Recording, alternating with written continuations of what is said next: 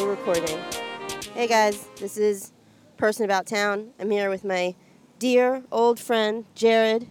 Old? Oh, old in the way that, like, I've known you forever, not old like you're old. I've known you.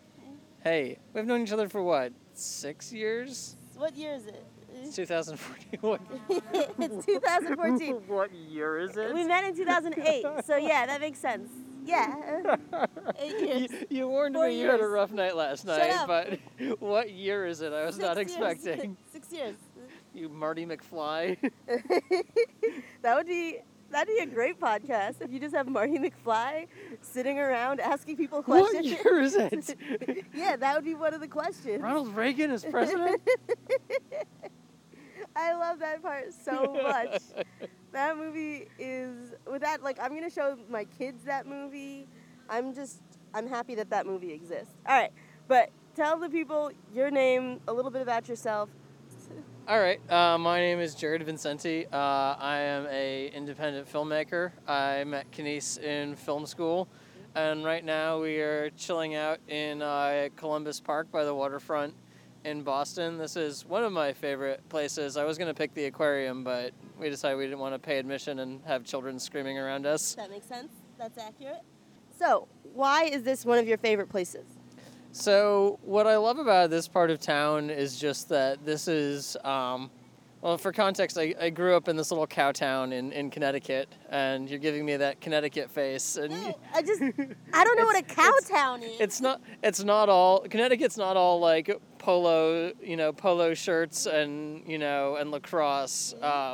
There's, very boring rural parts of Connecticut, and that's where I grew up. People don't think it's polo shirts. They think it's Argyle sweaters and cardigans draped over the shoulder. You are, in fact, wearing a cardigan, but that's beside the point. It's a logical outfit choice. But tell It's seasonal. tell them more about Connecticut and growing up there. So I grew up in this little town of 6,000 people that was... I don't even know why it's there anymore. Like, What, would they have just gotten rid of it? Like, and decide they didn't want to be a town anymore? it's just kind of like, so I grew up in northwestern Connecticut where, there are really kind of like they were manufacturing towns like 100 years ago. One of them made clocks, and there was a big clock factory. And now they're both kind of like run down post-industrial cities that no one's gotten around to leaving yet. And so, like, on one hand, it's like this very, like, bucolic Robert Frost, like, living in the hills. It's beautiful this time of year because all the leaves are turning. But when you're a 16-year-old who's artistically inclined, it is the most boring, stifling, hateful place you could possibly be. So you had to get out of there. Let's give the journey. So, well, I still lived in Connecticut. The blessing of growing up in a cow town in Connecticut as opposed to, like, a cow town in Ohio is New York and Boston are both, like, a day trip away. Mm-hmm. And so, of course, as we, reached our teenage years and started, like, flexing our muscles and wanting independence, we asked our parents, we're like, can we go to New York for the weekend? Mm-hmm. And they're like... They conferred with each other, and they're like, you can go for a day, and, like, this is the path you will take, and they, like, laid out everything. So we're, like, 16, and we're, like, taking a bus down to New York, which is, like, 2.5 hours from our house. Yeah, and so, like... Our parents are just, like, super paranoid about New York. They're like, you will go to Times Square, you'll go to the tickets booth, you will buy a half-price ticket for something on Broadway, you will walk there, you will not take the subway, you will walk back. Like they laid out absolutely everything for us.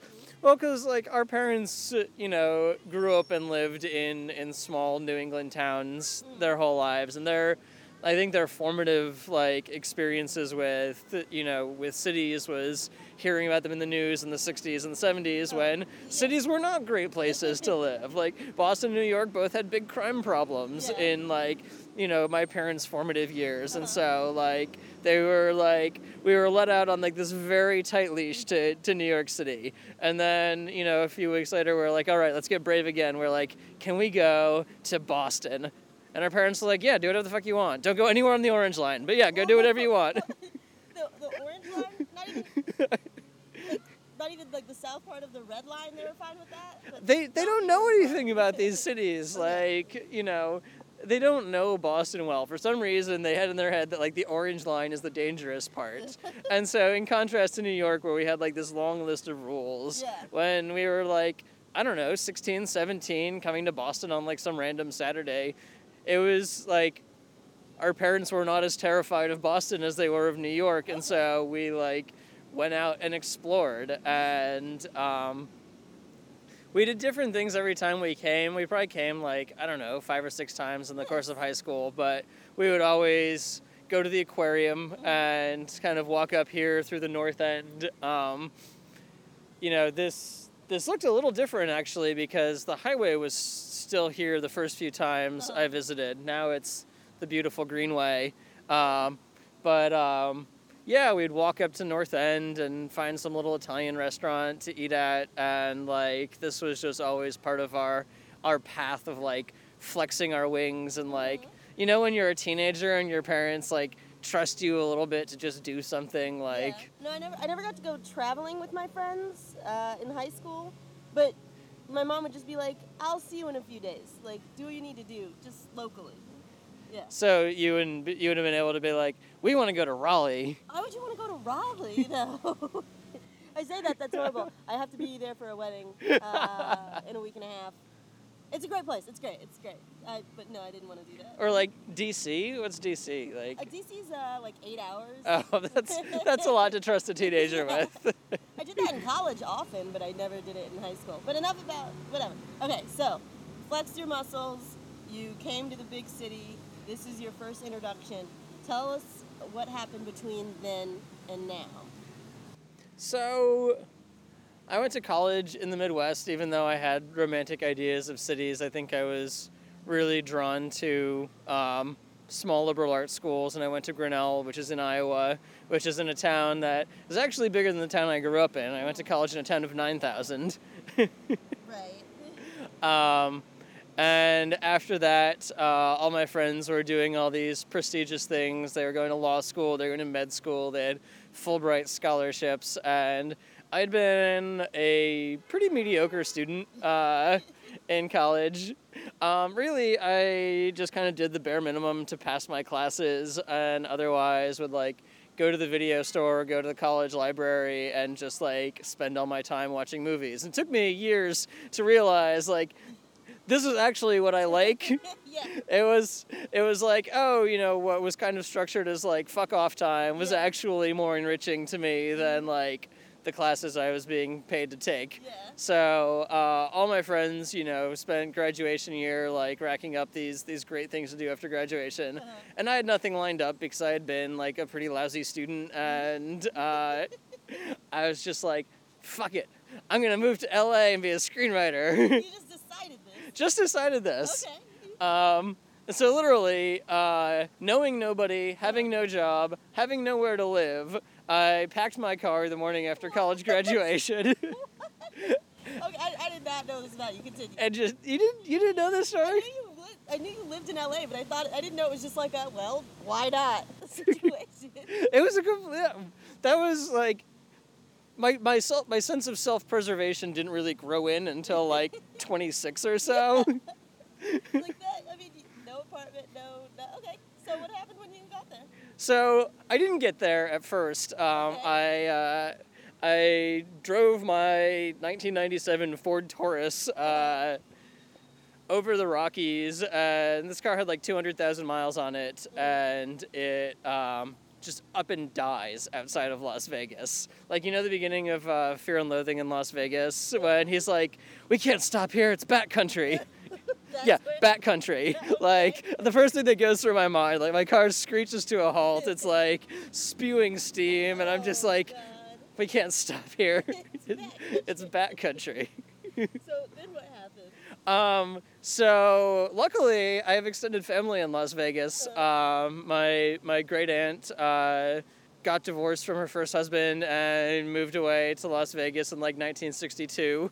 And so I called my mother, who called her great aunt, who called her kids, who came and bailed me out. Nice. So I spent about a week living with some cousins who I had seen like once before. Got my car fixed with like probably half of my like get to LA seed money. Yeah. Luckily, a friend of mine from college was from LA, and her parents had a spare bedroom, and they're like, you can crash for like a little while. Yeah. And so I got there, and within a week, I had found an apartment, a job, roommates on What? Craigslist. Yeah. So wait, what was your job? I worked at a greenhouse because that had been my job all through high school. Is Uh-huh. I worked in a greenhouse, and so I just went to this like LA garden center and was like, I know plants, and they were like, prove it, and I walked around, and I was just like, that one. And so, yeah, I lived in LA for a year and juggled. I was an SAT tutor at one point. Wow. I was writing for a marketing company. I worked at the garden center part-time. So just kind of like was a, Yeah. like everyone else in LA, like Just a bunch of Mo- part-time jobs, figuring it out. move out there for the movies, work 3 part-time jobs to cover your rent and expenses, party too hard and actually do nothing Yeah. actually related to. Yeah. I was like, I'm going to be a screenwriter, and I lived there for a year and think I wrote like maybe 15 pages. So what was the final straw that made you leave Los Angeles? I guess I got there and was like, give it a year. If you're not loving it after a year, like, do something else. But like, I'd actually kind of got established. Like, I found a circle of friends, and I found an apartment. I was actually making ends meet, and like, I think it's important not to make life decisions when you're in a bad place. Yeah. And I got to a good place and was like, all right, I'm making ends meet. I've got this figured out, and it's not really me, so I'm gonna leave. Okay. That makes sense. So it wasn't like a straw that broke the camel's back. It was just kind of like, all right, well, this is as good as LA is gonna get for me, and I don't dig it. So Okay. So then you moved to, where'd you go after that? I moved to Iowa City and moved in with some friends and kept working for the same marketing company I was working for. So I was just working from home as a Nice. freelance writer. Yeah, it was fine. Okay.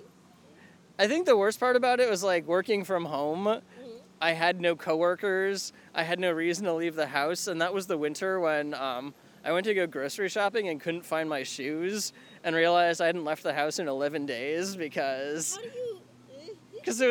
it was snowy and cold. Like, Iowa was pretty rough in the wintertime. Oh. And I was like, all right, need to change something because like this is not working. Yeah. But is that when you decided to go to film school? No, so I started working at a coffee shop. I'm old, remember? You're There's a lot of years to get. It was like, what is it, 4 years? Yeah. Yeah, this is not, we've covered one of them. What happened in the remaining 3? So I got a job at a coffee shop. I hated it. A friend of mine was working for a U.S. Senate candidate in Missouri in 2006, and I went down and worked doing video stuff in their press office. Nice. And Claire McCaskill? yeah, Okay. and Claire won, and everyone was super excited to like go to DC and get like government jobs and help make the nation a better place. And I was like, I'm not really interested in that. Making the world a better place is not one of your Well, look, priorities. I like making the world a better place, but like I like politics because politics is like competitive storytelling. Yeah, I get that. And it was after that that I decided to apply to film school, and I didn't get in anywhere the first time I applied. Moved back to Iowa City, took some film classes at the University of Iowa, worked in an ophthalmology lab, helping them do digital imaging. Nice. Yeah, it was cool. That was the year I had to go into the lab on Christmas Day to give 100 mice eye drops. How do you give a mice eye drops? Oh, you have to scoop them out of the cage. And you put them in this little gas chamber, and you give them. Yeah. Call it a gas chamber. You put mice in a gas chamber. It's anesthesia. You put them under anesthesia. It's Well, like good. I'm happy you clarified what sort of gas you were giving these mice? It's this little plastic chamber that you put the mouse in and you stick a tube on and anyway, so you knock the mouse unconscious, you give it its eye drops, and you put it back in its cage. How long does that take to give 100 mice eye drops? I don't know, like 2 or 3 hours. Jeez Louise. I'm sorry, I know you don't love children, so it's hard for me to imagine you holding small animals. Is the best way to put that. I don't know how to take that. I do love children, I just don't want them. I always assumed you were just like, get them away from me. No, I love other people's kids. I'm just way too selfish a person. Like, I look at the sacrifices that my friends who have kids have made to, like, you know, really take care of their kids, and I'm just like, nope, can't do it. I am not capable of being that selfless. And, like, I think it's better to admit that I'm not a selfless person than to, like... Try to prove that you're not by having a child and then, like, not being good to it. That makes sense. Yeah, I mean, look, there's plenty of people who are parents who shouldn't be, and I would totally be one of them. So, like, let's just stop it before it starts. That makes sense. I think that's a very logical decision. All right, so you decided, you applied, BU, you got in. What made you say, yes, I do want to move to Boston? Really, it was Boston. It was still that, like, kind of romantic notion that teenage me had that, like, this was the awesomest place. And, you know, LA is a city, and I think that, like, my previous exposure to cities having been New York and Boston, like, LA is, like, we should have different words for, like, you know, small, walkable city versus, like, giant, sprawling. Yeah. And so I knew I wanted to go to a city. I knew I wanted to not be Los Angeles. And I don't know, I think I decided on BU mostly because it involved moving to Boston more than, like, any other factor. Cool. Wait, so that was 2008, so you lived in Boston for 6 years now. And? I love it. I'd be an idiot to move anywhere else. That's I mean, a strong position. I can't promise I'm not an idiot, but... You've lived here for 6 years. Tell them about what you've done in the time that you've lived here. Why there's press coverage of you and, like, stuff. Why do people know me? People know me because I've made a film and a web series. The film, Day of Youth, is a kind of a darkish take on a romantic comedy about a young woman with amnesia who can't remember the last 3 years of her life. And the cruel irony is that nothing has happened in the last 3 years of her life. So she's just kind of like, everyone's like warning her, like, brace yourself for change. You've got all this amnesia and nothing has changed. And so, like, that kind of spurs a hilarious series of personal crisis. And the web series, as you know, is Alston Christmas, which is an anthology web series about, sorry, I'm watching a dog fight. 12-episode web series that takes place on the horror and chaos of moving day in Boston, which, for all the things I love about Boston, that's really a pretty dumb idea. Okay, so Day of Youth, what inspired that? Tell the story. So it's, I don't know, I rewatched it recently and was like, it's a really unhappy movie. Like, everybody in it is just, like, really, like, in the dumps and being shitty to each other. And I think that was, like, it was just inspired because after film school, I didn't have a job in film. I was working in a hotel in hospitality and just, like, using none of my skills, and I felt like there was this part of me that was like, well, so much for filmmaking. But then, like, I looked at all my other friends from film school and was just like, oh man, nobody's making movies. Like, people are working shitty jobs, and we've all got, like, you know, we've got MFAs, and no one is actually doing anything that you need an MFA to do. Yeah. And so I just kind of started writing out this story of a person in a similar crisis of, like, looking down the barrel of, like, what if my life never becomes what I want it to? Yeah. And, of course, trying to, you know, be, I don't want to say funny about it, but, you know, make that crisis entertaining. What is the next project you want to work on?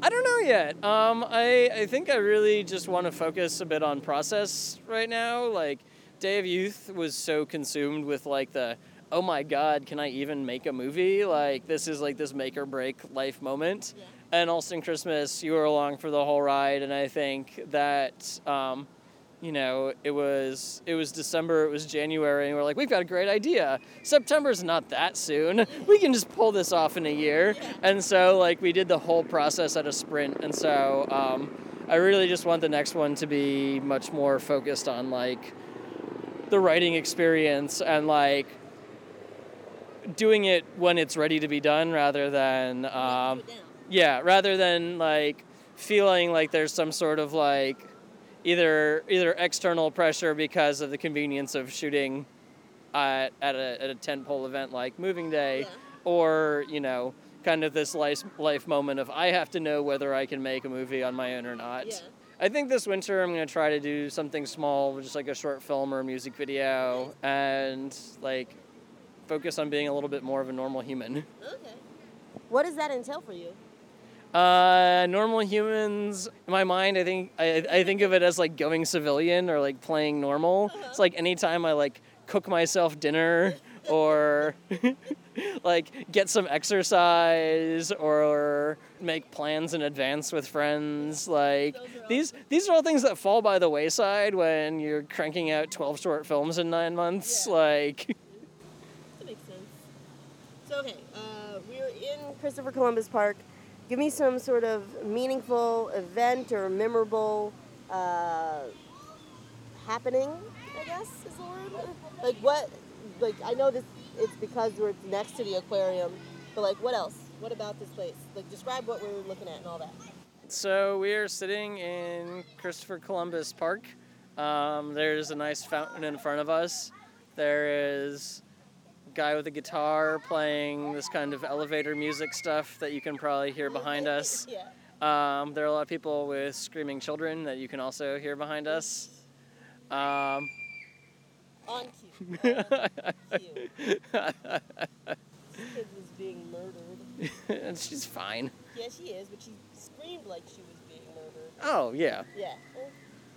There's a big Marriott Long Wharf beside us. There's a bunch of boats on the water. It's a beautiful fall day. Nice in the sun, but cold in the shade. Yeah. All right. So, you said that you might be an idiot and that you would leave Boston. But besides that, you plan on being here for the long haul? For as far as I can see in the future, I have no reason to move. I have a great job. I have a great circle of artists and collaborators who I've done work that I'm really proud of with. And so, in the absence of HBO calling me up and being like, come develop a series for us, I'm probably not going anywhere. So. Okay. What things about the city do you not like? Because you've described it in very glowing terms so far. But what are the things that you're like, I wish these things were different? Moving Day. Okay, yeah. I think there's still some puzzles to be solved around public transit. I think the city is very segregated. I think that there's kind of this kind of city on a hill vision of Boston, and there's a lot of neighborhoods that are kind of left out of that. And I think that, in terms of city politics, like integrating all the parts of the city into a more inclusive identity, I think is something that needs some attention. Yeah. So wait, what part of town do you live in? I live in Brighton. And what's the feel of that? Brighton is sleepy in a good way. Brighton is as far west in the city as you can get before you're in Newton. So before it's city limits essentially. The neighborhood I live in used to be farmland until about 100 years ago when they put up kind of cookie cutter triple deckers up and down the street. It's nice, but it's also weird. Like, if you ever go into a neighbor's house, their house has the exact same floor plan as yours because they were all built at the same time, like exactly the same way. It tends to be kind of young professionals. Increasingly in the last years, we've been getting some spillover from BC, but I lived in Kenmore for 2 years when I was at BU, and my first night out in Brighton, I couldn't sleep because it was too quiet. So So what are some of the places that you would take someone who was visiting you both in Brighton but also in this part of town? In Brighton, I like someone who like is Like a friend hasn't been to Boston before, just visiting, and you're like, all right, we have to go out a little bit in my neighborhood because it's my neighborhood, but also I'm going to take you to this part of town, this waterfront area, I guess. So yeah. In my neighborhood, I would definitely do breakfast at Cafe Nation. Maybe late night stop for baklava at Athens Bakery. Oh, yeah. Smokin' Joe's just closed, which makes me super sad. Oh, really? Yeah. So now I gotta go all the way to Davis Square to get good barbecue, which I'm sure you don't object to. I don't at all, as a person who lives near Davis Square. Yeah. Otherwise, my neighborhood is pretty sleepy. This is definitely where I would take someone visiting Boston. I think that there's, obviously all the tourist and history stuff around here, but as someone who first visited Boston as a tourist, I can't, I have no, towny cred. I can't be like, fucking tourists, I mean, I'm not from here, but I do that because they hold up, they don't know how to use the subway, they don't know how to walk appropriately on the sidewalk, I still think you have the right to say yeah, no. Whenever there's a Red Sox game and there's 800 confused people in every station on the Green Line, yes, then I'm fucking tourists, fucking out-of-towners. Google how this shit works before you come into the city and just stand in confusion blocking a turnstile. Oh my gosh. On the way here, it was this lady with her kids. I think they were all there for the Honk Festival. But she's just sitting, taking up both sides of the escalator, and there's a line of people behind me, and all of them are doing that passive-aggressive, I guess they should label it. They should label it so that people know to stand on one side and walk on the other. Yeah. Yeah. But, I came and visited Boston as a tourist. I still take my friends to do touristy things.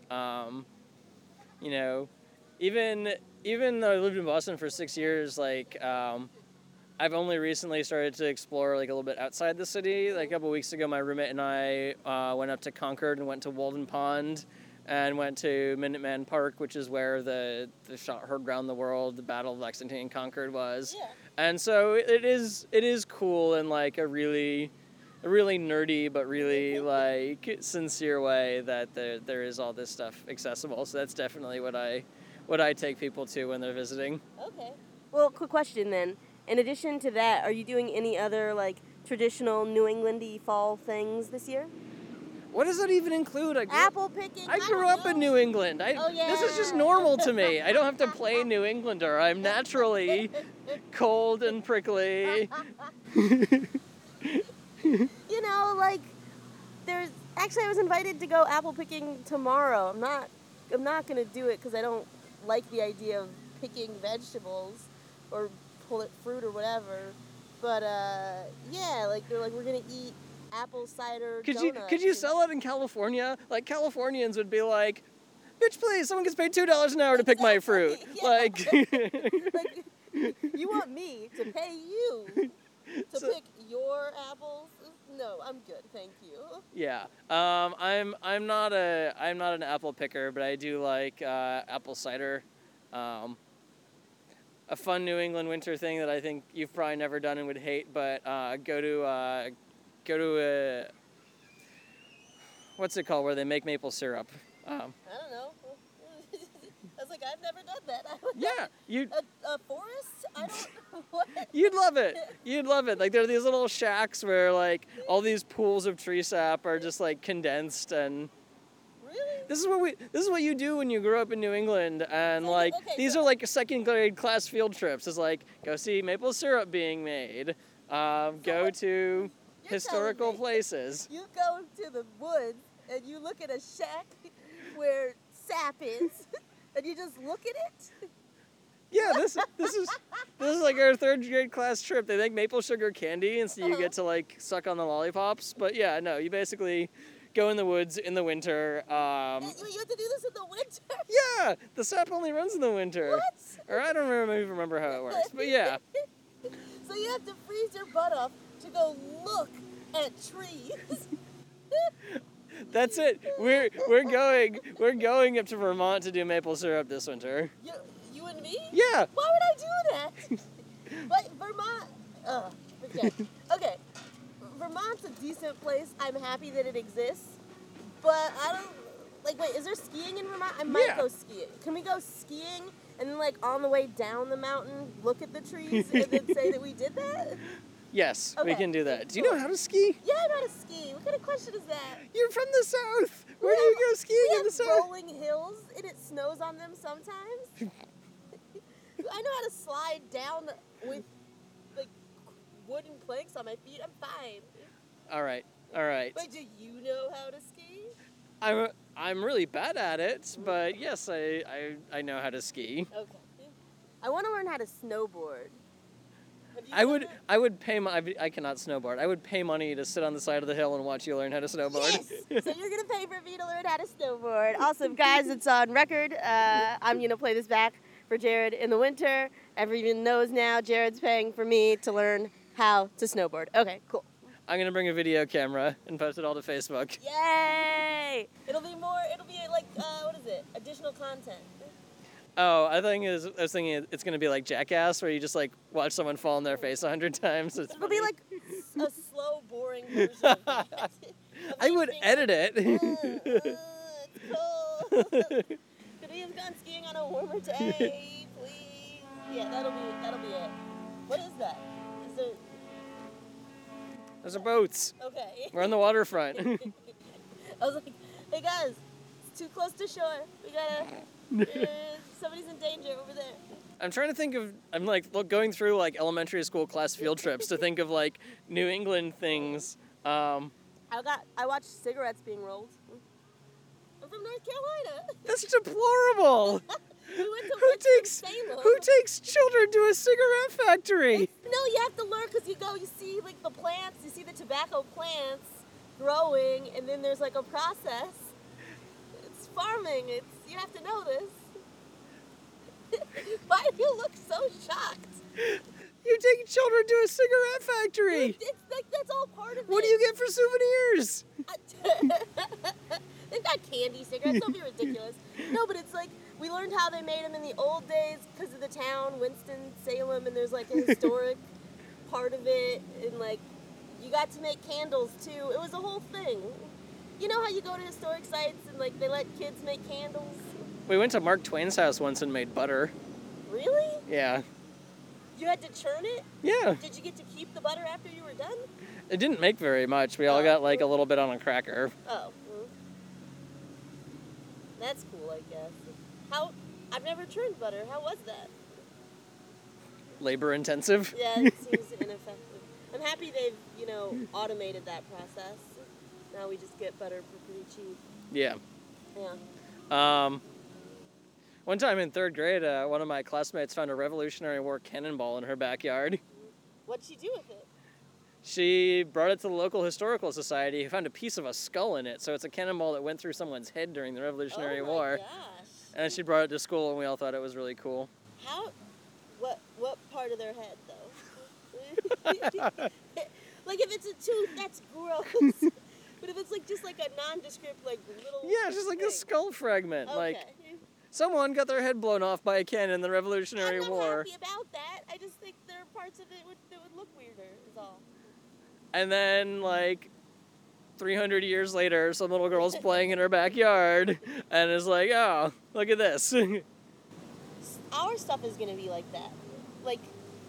Someone's going to find an iPhone 300 years from now. They're like, what's this garbage?